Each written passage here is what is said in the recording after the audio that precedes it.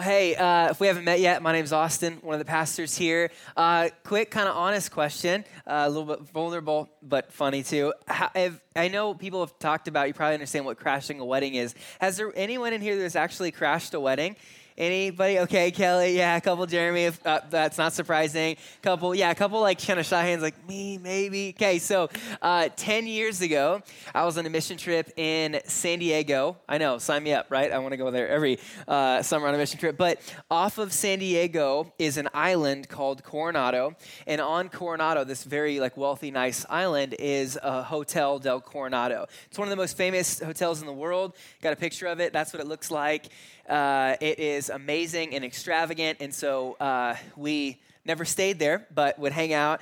And so anyways, there's that. Well, we thought it would be a good idea to crash a wedding in one of the nicest hotels in the world. And so at a 19-year-old, Austin thought that was a good idea for some reason. And so we kind of got together. And to be clear, to caveat, we didn't want to disrupt anything. We don't want to do anything too crazy. We just wanted to like have the story and see if we could do it and celebrate love and dance and whatever. And so this is what I decided to wear. Got a picture of it. That was 19-year-old Austin.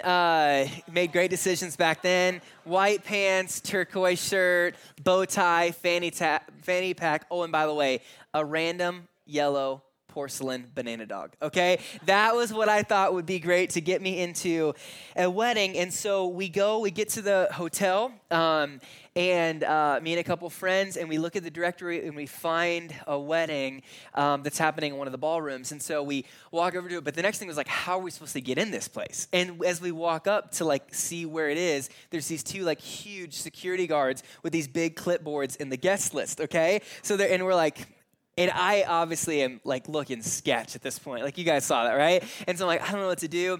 And so, and I was like, look, some of my life mottos is be confident and just see what happens. Like just like act like you belong there. And so I literally walk in like I was like it was my party. And they don't stop me. They let me in. Okay, so which sounds awesome. Here's the worst part. It was an extremely intimate Jewish wedding. There weren't more than 60 people in the room. True story. And I walk in and everyone's like this. And I'm kind of like I'm like, okay, hi everybody, you know, like, and they're all looking at me, and the craziest thing, like I have a picture of it, like we actually made it in, like there's like the cake and everything, like there's me, made it in, and here's the crazy thing, they just let me in. We danced the whole night. We ate, everything, and they just like loved it the whole night. It was just the craziest thing, right? It was awesome. Never forget it.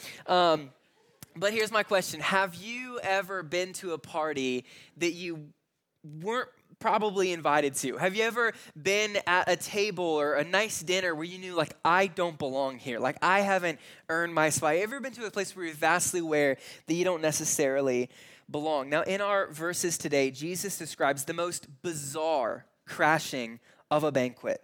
But the people who crash it don't sneak in. The host reverses all societal and religious norms and invites them in to come. People who would never make the list. People who would stand out even more than a 19-year-old wearing white pants, a turquoise shirt, bow tie, fanny pack, and a banana dog, okay, at an intimate Jewish wedding. They would stick out even more. But this story, I want you to catch this, gives us a glimpse into the guest list of heaven. The guest list of heaven. And I want to tell you, it's not who you'd expect. There will be billions and billions of proverbial wedding crashers in heaven. Sinners who could not earn their way in through good works, but by God's infinite grace get a seat at his table, enjoying his goodness forever. Amen? So here's the main point. I want to drill into these verses. There aren't seats for the self-righteous.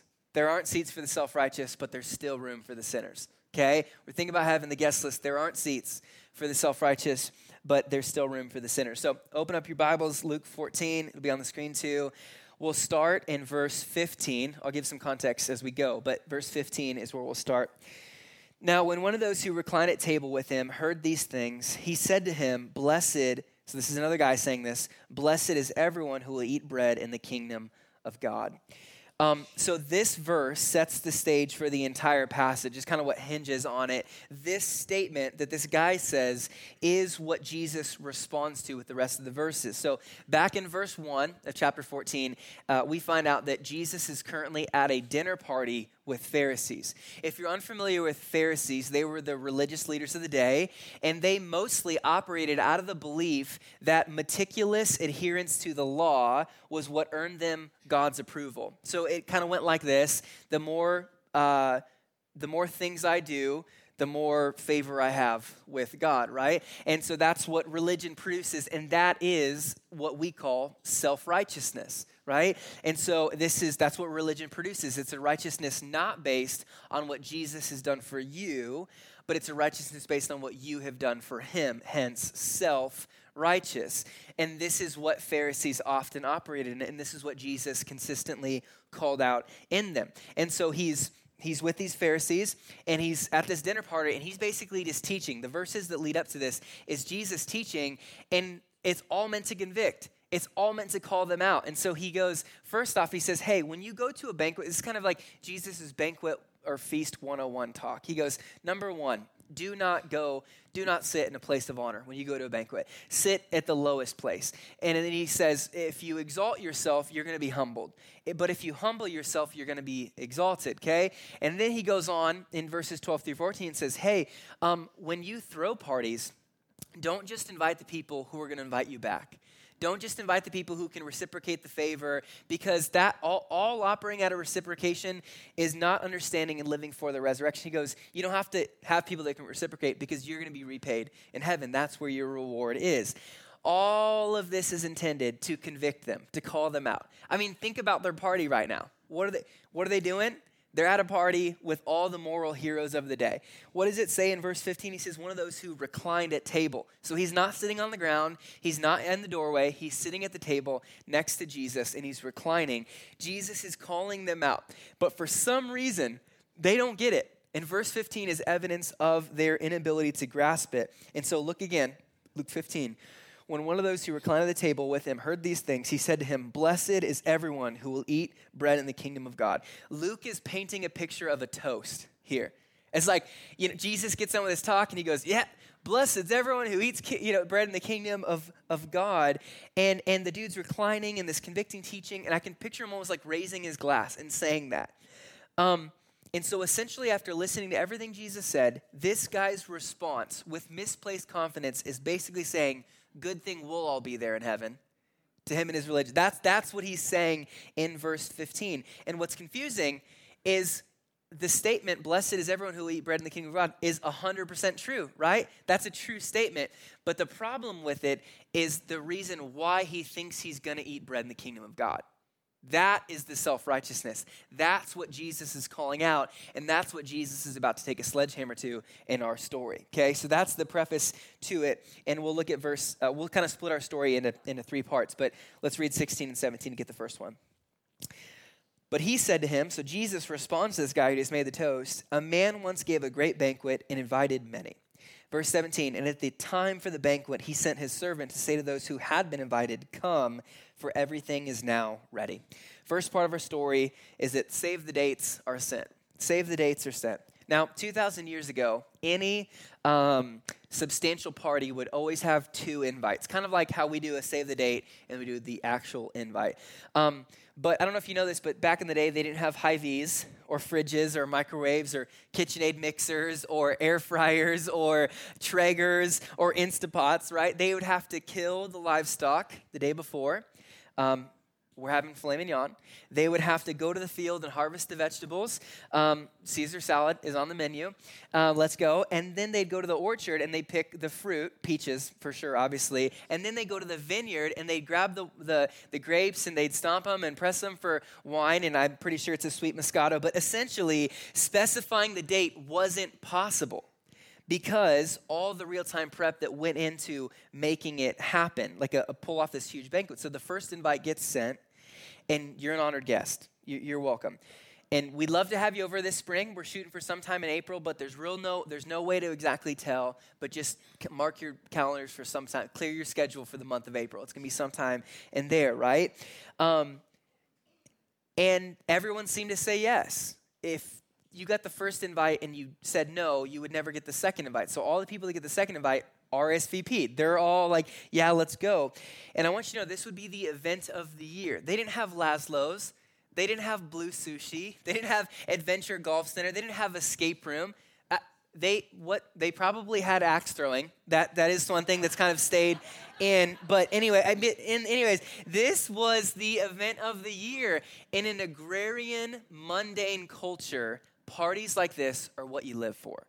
Okay? No one misses it. This is the thing we're stoked for and waiting for. So the gracious host goes out, harvests the vegetables, raises the animals, slaughters the animals, and after preparing and setting up, the second invite would come. Hey, and the second invite was, let's go. It's ready right now. And so the end of verse 17 says, come, for everything is now ready. But look what happens in verses 18 through 20. Second part of our story. But they all alike began to make excuses. The first said to him, I bought a field. I must go out and see it. Please have me excused. And another said, I have bought 5 yoke of oxen, and I go to examine them. Please have me excused. Another said, I've married a wife, and therefore I cannot come. So second part of our story is that the RSVPs flake out. The RSVPs flake out. One by one, after RSVPing, the guests make excuses as to why they can't come. And remember, they can't freeze the lasagna and heat it up 3 weeks from now. It doesn't work that way. So if you RSVP'd, you would have food prepared for you. And if you don't come, that food is just wasted. There's no freezing system, right?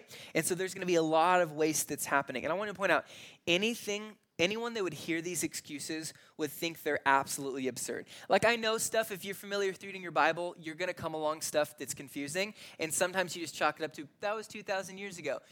It makes sense. No. This is confusing to them too. Like, this isn't something you read and go, yeah, I guess those oxen really needed checked. Guess that land really needed to be seen. No, in 2,000 years, here's what's true about land. It never moves. It's always there. It's always going to be there tomorrow. It's always going to be there, a week from now. And so it's like you walk through these excuses, and people probably would have thought Jesus was telling a joke. First excuse, you bought land, you want to go check it. Again, it's still going to be there. Walking into just a random land sounds better than going to a lavish ball. Second thing, I bought 5 yoke of oxen. Yeah, I want to go check on them, make sure they're okay. Again, they'll be there tomorrow after the banquet, and you'd rather check on your oxen than eat a free T-bone steak? Like, that sounds better to you okay. Well, the third one kind of sounds decent. Like, I just got married. Honestly, sounds like a good husband. Really proud of you. I love that you're valuing your wife. But did you know she's invited too? It's not like you got the only, like, dude, bring her, bro. Like, that's not, you'd rather just stay home with her and watch The Office for the 8th time and then eat microwave Totino's pizza rolls instead of, like, going to an amazing banquet with free food, free drink, free dancing, live. Really? It's like, they would be so shocked when Jesus, like, most commentators believe that there might have been chuckles at the table when Jesus is saying these excuses. That's how crazy it would have been for him to say that these people made an excuse. But that's exactly what Jesus is drawing out. Catch this. Every excuse we make to resist or reject the call of Jesus to come is stupid. It's ridiculous.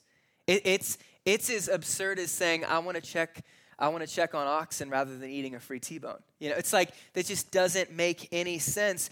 But whenever we get an invite to something, we really have 2 options, right? You can make it happen, or you can make an excuse. Those are kind of your 2 options, and we all have examples of making excuse or making it happen. So about a month ago, my friends Ben and Katie Oltman got COVID, unfortunately, and so they're kind of out, and then their quarantine ended Friday, and they're like, hey, you guys want to come over tomorrow, like Saturday? And we're going to have, it's like Peyton, their son, he was turning 3. He's kind of like my nephew. Do you want to come over for his birthday? And I'm thinking, okay, so just got out of COVID and Friday, and you want us to come Saturday.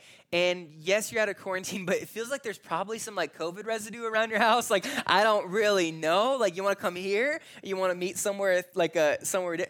And so Kristen and I are like making excuses. We're like, actually, I think we have a wedding. Kristen's second cousin's getting married in Hastings. We're going to go there. It's like, and they're like, oh, that's okay. Let's do Sunday. And we're like, okay, what gift cards do we have? Actually, we're planning on going on a date. We got a gift card to Fazoli's. It's like just the most random excuse we could ever think of. We're like, we didn't want to say no, but we wanted to make an excuse to feel. It was a whole thing, right? You make excuses. Other times, you make it happen. I found out a couple weeks ago, my grandpa, unfortunately, got re-diagnosed with cancer, had beat it, got re-diagnosed. He's been bummed, and so we thought, hey, let's let's go visit him. So my dad and I booked a ticket last Monday, and left on Wednesday. I was supposed to preach last Sunday, and I was like, I'll make it happen.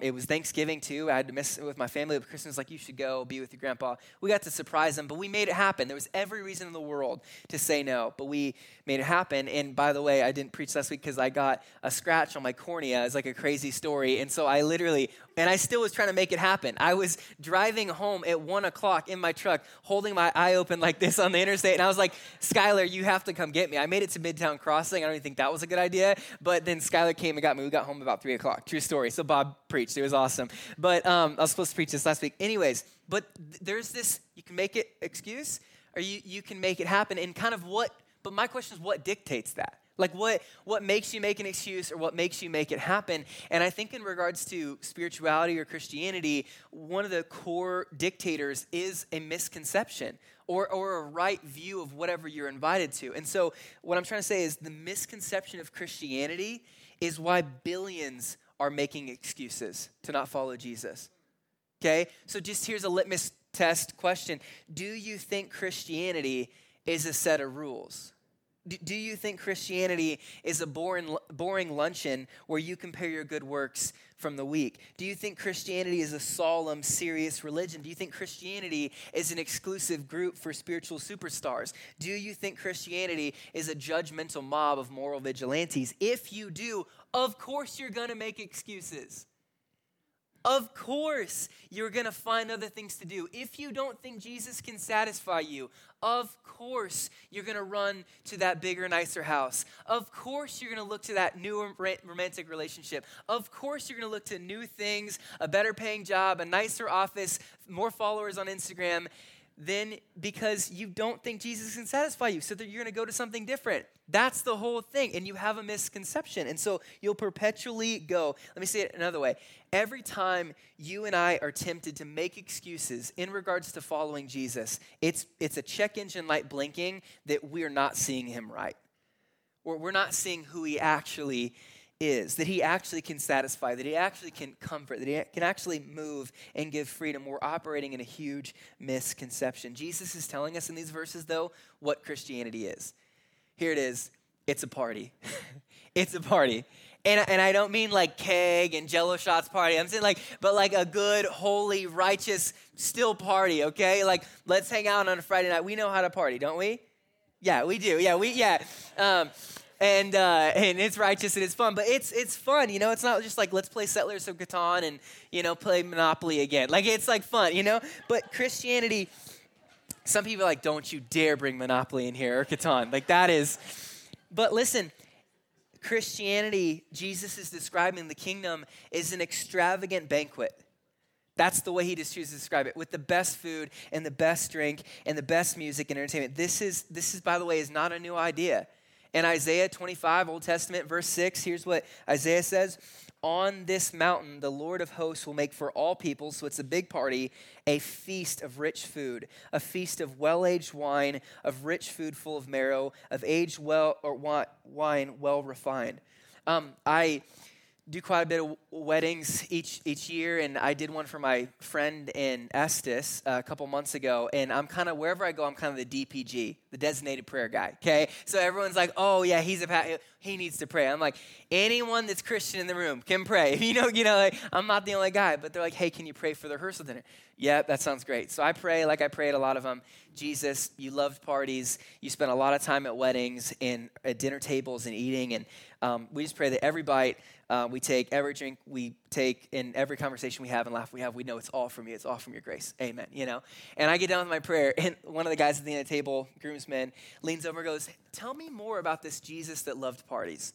And I was like, okay. I was like, well, what do you think about Jesus? Like, what's your view of him? And he goes, well, I grew up Catholic, and so the two views I have of Jesus is one, him like with long hair. He's definitely white, which, by the way, he wasn't, but he's white, long hair, and he's holding a lamb. Okay. Serious, playful, what's very serious. Okay. And then the other view, him on the cross dying with blood dripping down his face.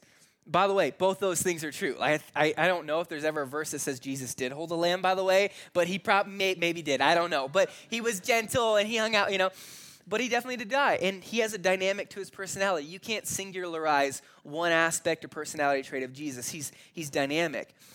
But I had told him one of the things that I think is a misconception and we don't see is the humor and the fun and the grace and the joy of Jesus. I think it's so, and I think it has inhibited the coloring of our Bible. Like, it's like we read these bland stories, and once you see the personality of Jesus, they start to come alive. And I said just a couple stories to justify why I'd say that Jesus loved parties is, and again, not keg Jello shot, but just a wholesome, righteous party is that his very first miracle that he decides to show his divinity is turning water into wine. And a lot of people know that story, whether you grew up in church or not. But the crazy thing about the story is that at a wedding, when you would run out of wine, the party would be done. It's done. And so when they ran out of wine, it was like the party's going to die.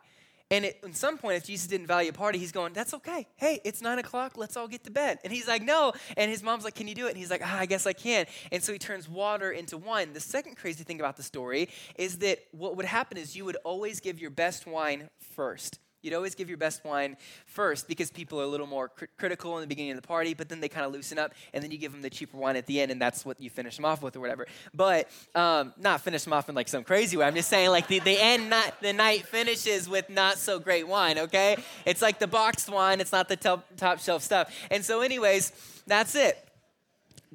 Elders, am I getting in trouble here? I'm okay. But anyways, oh my gosh.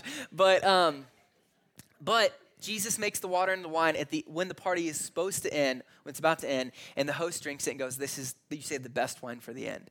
And his whole point of that was saying that Jesus in his extravagance didn't just extend it with some, like the other low-grade wine. He makes the best wine at the end. And people were shocked. In other words, Jesus wanted to keep the party going. He wanted to celebrate and laugh and tell stories and enjoy each other. Next story in Luke chapter 7. I preached about it a few months ago, the artificial Jesus versus the actual Jesus.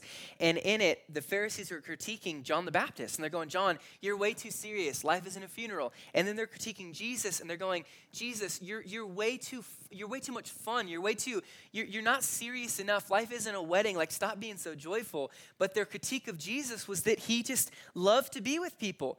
And his friends were people that were drunkards. And Jesus was he was righteous, perfect, without sin. But you get this whole different picture of Jesus by those stories, don't you? Than what we naturally see him as. And so what I'm trying to say is that the determining factor between you making excuses spiritually or making it happen is probably your misconception of Jesus.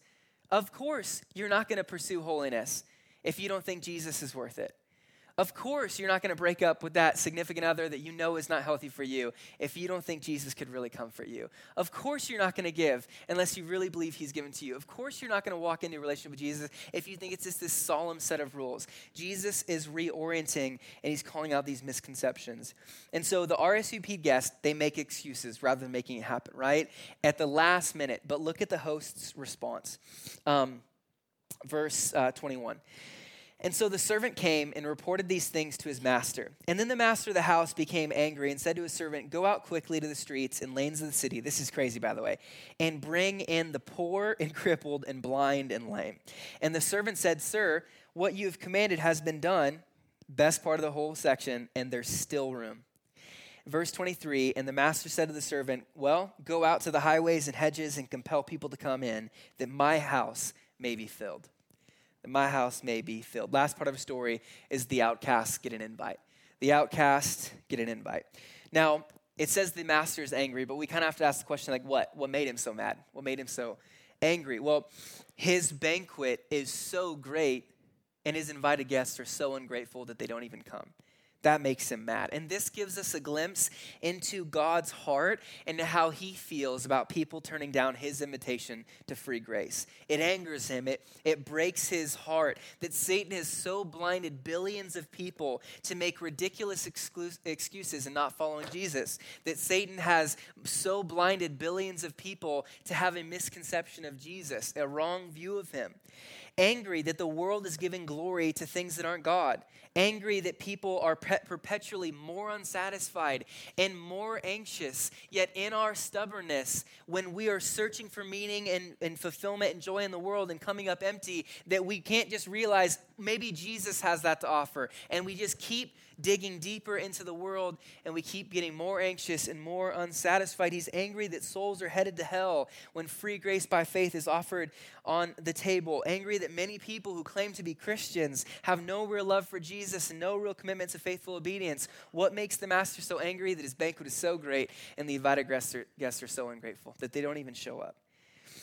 But look at what he does with the open seats. He doesn't just get angry, he invites more people. So I want you to notice the word change here. This is really key. I think the most repeated word in here, one of them is invite. That's kind of the key verb. If you look at it, you can underline it. It says it a bunch of times. Invite, invite, invite. But in verse 21, it changes from invite to bring in. So he goes, end of verse 21, his command is go out quickly to the streets and lanes of the city and bring in the poor and crippled and blind and lame. Why did he just say invite? Why did he change the verb to bring in? Well, think about it. Poor, crippled, blind, lame. Aside from the poor people, none of them could find their way to this party. None of them could get there. You could give them the date, you can give them the address. You can give them the exact GPS coordinates. In fact, you can hand them the fanciest invite that they could ever see, they could ever imagine, they could hold in their hands, but they literally can't make it on their own. The crippled people are just laying on their mats. The blind people will just wander around. But you don't just need to invite them, right? You need to bring them, which means those servants that were sent out probably had to carry them in or guide them by hand into the party. Think about that. Like they had to throw crippled people over their shoulder and bring them to the party. And listen, City Light, if there was ever a picture of what our lives should be consumed by, it's this. If there's ever a story that should emulate and dictate and consume our lives, it is this. Our master has sent us to go find anyone and everyone that's willing to come to the great banquet of grace. The business executive that has a big home in Wilderness Ridge and the homeless man that just got kicked out of People City Mission. The young family that moved across the street, and the old veteran that keeps to himself. The single mom struggling to pay rent, and the college student struggling to stay awake in class. The woman with an unplanned pregnancy, and the mom facing infertility. The guy selling drugs, and the guy selling insurance. Our lives as Christians should be embodied with this same mission. Our God has said, go out quickly to the streets and lanes of the city and bring in the poor and the crippled and blind and lame. You have to understand, religious leaders believed there was a connection between your physical poverty and your spiritual poverty. So if you're physically cursed, it means you are spiritually cursed. If you are blind or lame, it's because some sin in your life or some sin in your father's life. But nonetheless, physical poverty or physical lameness was communicating a spiritual reality. Make no mistake, this list that Jesus gives, these people signify sinners without a spiritual scent to their name, completely bankrupt. These are people, this list, in our context, that we would think would never come to know God, would never come to know Jesus, people who we think would never make it on the guest list of heaven. And yet God says, go and bring them to my party. Go bring them to the table of grace. And think about this story. This is mind-blowing. As they bring the blind in, the blind people, they can't even see the extravagant, thoughtfully placed table, right? Like they can't see the golden bowls, the bright colors of fruit. They can't see the immaculate display of the feast. Like I had my friend Whitney and Lexi and Emily set up the table as like kind of a picture of this extravagant banquet and it's this tangible thing as we walk in. I'm going, and it's beautiful and it's awesome, but the blind people can't even see it. It'd be the same thing as if you just had a regular table and put a paper plate there. They don't care. But it's immaculate, and it's for them. I mean, think about the hungry beggars. They just walk in and start shoving food in their mouth, right? From starvation, which, by the way, is not the way to properly eat fancy food. You ever been to a really fancy restaurant? They give you these tiny little proportions, and you're like, what is this? Like, I'm paying so much for it. And it's because you're supposed to taste every bite, all the meticulous little things in there. It's like you're slowly slicing it up to take it all in. That's how you're supposed to eat it. And these beggars are just like slamming stuff in their mouth, just like just eating it as fast as they can because they don't know when their next meal would be. In other words, they can't even enjoy the feast the way it should be enjoyed. But the host doesn't even care. He just wants them there, right? It's a beautiful picture. And look at verse 22 again. And so the servant said, actually, sir, what you've commanded has been done. And there's still room. There's still room. Favorite words in this passage. Listen, God will not allow there to be a single seat open in heaven. It'll be shoulder to shoulder, jam-packed with grateful sinners. He says, go out to the highways. And that language of highways is referencing Gentiles, the people who weren't Jewish, people not from around here. This is an invitation to people who don't think, look, or act like we do, people who aren't from where we're from. And again, friends, don't miss this. The Bible is soaked in God's heart for the nations. This isn't just a Govember thing. This is Jesus' emphasis on reaching the ends of the earth. Every tribe, every tongue, every nation, every language. Not only will this great banquet be filled with poor beggars in the alleys, but it will also be filled with foreigners from across the world, from the highways. It'll be packed from Japan and Saudi Arabia, from Pakistan and Malaysia, from Cambodia and China, from India and Iraq, from Oman and Vietnam, from Jordan and Bangladesh. Doesn't this sound like an amazing party? Are any of you excited to be a part of this and to sit at the table of grace, shoulder to shoulder, and go, how did we even get here? You go, I don't know, man. It's crazy. Like, this is the beauty of what heaven is like. And the other thing I want to note in verse 22 is how the verb changes again. So it went from invite, right? And then it went to bring them, and now it changes to persuade them. Okay, so it intensifies. So look again at 22. He says, sir, what you've commanded has been done. There's still room. Verse 23, and the master said, go out to the highways and hedges and compel people to come in that my house may be filled. Why change it to compel? Why doesn't invite do the trick? Heck, why doesn't bring them do the trick? Well, compel is a strong word that basically means to persuade them. And the reason he uses this word is because they would need to be persuaded.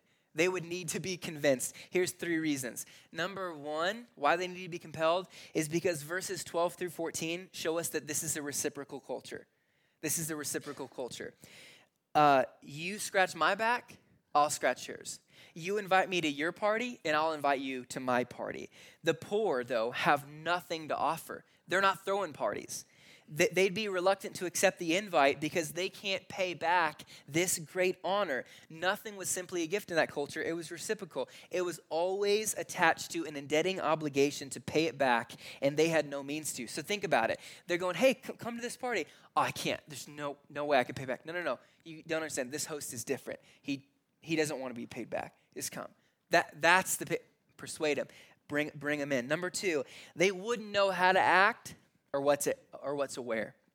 Now, the host of this great banquet is assumed to be extremely wealthy. Even the reference to the reference to the bigness of the party is embodying this reality. The people he invite are wealthy, and so the table's set, the food is unimaginable, the drink is the best you'll find, the music is live and engaging, the candles and lamps burning. This is such an incredible setup. And as they would walk in, this new people on the guest list, as they would walk in or most likely be carried in, they would immediately stink up the room. They'd immediately be aware, I don't belong here. And you think about like they're beggars, right? Like they have dirty, raggedy clothes and they're looking around and all these other people have these nice outfits on and they'd be awfully aware of how underdressed they are. They'd be starving, like we mentioned. And so everyone else is petitely using their forks and their knives and which one goes to which and there's several of them, I don't know. And these people are just with their hands grabbing it and just eating so much. Again, they would stick out. And by the way, the Gentiles, they would stick out like sore thumbs. Their appearance, their skin color, their clothes, their accent, their language, they would undoubtedly have the anxious thought, I don't belong here. kind of like a 19-year-old in white pants, turquoise shirt, bow tie, banana dog in an intimate Jewish wedding, okay? They don't belong here. They would be vastly aware. That's why they need to be persuaded. No, it's okay. There's no dress code for this. You can come as you are. Number 3, this is absolutely unprecedented. Jewish people couldn't eat with Gentiles. You don't intermix. Additionally, no one has ever heard of a story of a Jewish wealthy man packing his extravagant banquet with poor, crippled, blind, and lame, and then sending his servants to go to the highways and bring in foreign strangers to enjoy his meal. It's completely unprecedented. They would need to be persuaded. Friends, don't miss this. What Jesus is saying is melting people's minds. They have no ability to cognitively understand what Jesus is saying. People would think this host's inclusivity to invite such riffraff would be irreverent. It would be inconceivable. There's so much wrong with this story, isn't there? Number 1, there's no way those people would turn down the invite. There's no way they'd make that excuse. Number 2, there's no way the great host would send his invites to fill up his party with the social riffraff, the lame, the blind, the crippled, the poor. It'd ruin the party. It would stink up the room. And number 3, there's no way the great host would go to such great extents to have his servants travel through the highways and invite foreigners and Gentiles to this party. There's no way. What's Jesus' point? To sledgehammer religious security. That's what he's doing, to disrupt any religious pride, to flip the tables of their nicely assumed religious traditions to this ignorant man who proposes a self-inviting toast. Blessed is everyone who will eat bread in the kingdom of God. Jesus is saying heaven is going to look a lot different than you think. Some hands that reach for that bread in the kingdom will be smooth and soft, but some will be callous from a blue-collar life, and some will be dirty and trembling as they reach for it. But make no mistake, not a single seat will be filled with the self-righteous. City Light, heaven will be shoulder to shoulder with sinners who admitted they could not save themselves and sought Jesus to do for us what we could never do for ourselves. That is the guest list of heaven. Jesus sledgehammers religious security. He shakes up our view of salvation, and he sends invites to sinners. Don't miss it. There are not seats for self-righteous, but there's still room for the sinners. So come to Jesus. Now, he makes this point clear in verse 24 to wrap it all together. He says in this last verse, "For I tell you, none of those men who were invited shall taste my banquet." So he stops talking about someone else's banquet in a parable form, and he says, now I'm talking about my banquet. The self-righteous that think they've sealed their invite through religious achievements will not have a seat at my banquet. And I want to kind of close with Revelation 19:9. You can jot that down next to this passage, but this is what it says. Blessed are those who are invited to the marriage supper of the Lamb. Blessed are those who are invited to the marriage supper of the Lamb. So notice what Jesus calls his banquet that he's talking about here. What's he call it? The marriage supper of the Lamb. What's that mean? Catch this. This is mind-blowing. That the great preparation for this great banquet of heaven wasn't the slaughtering of animals, but the sacrifice of God's own Son, the perfect innocent lamb, Jesus. It cost him everything to prepare this toast for you and I, for sinners. The Father planned it before time. The Son paid for it with his life, and the Spirit now persuades us to come. So here's my question to end. Will you scribble your name? Will you try to scribble your name on the guest list of heaven with the ink of your morality? Or will you, by faith, for free, accept that your name is written in Jesus' blood? Will you ignorantly assume you and your friends will make it in because of your goodness? Or will you spend your life carrying the blind and the lame and foreign sinners into the banquet of grace to see God's goodness? Let's pray.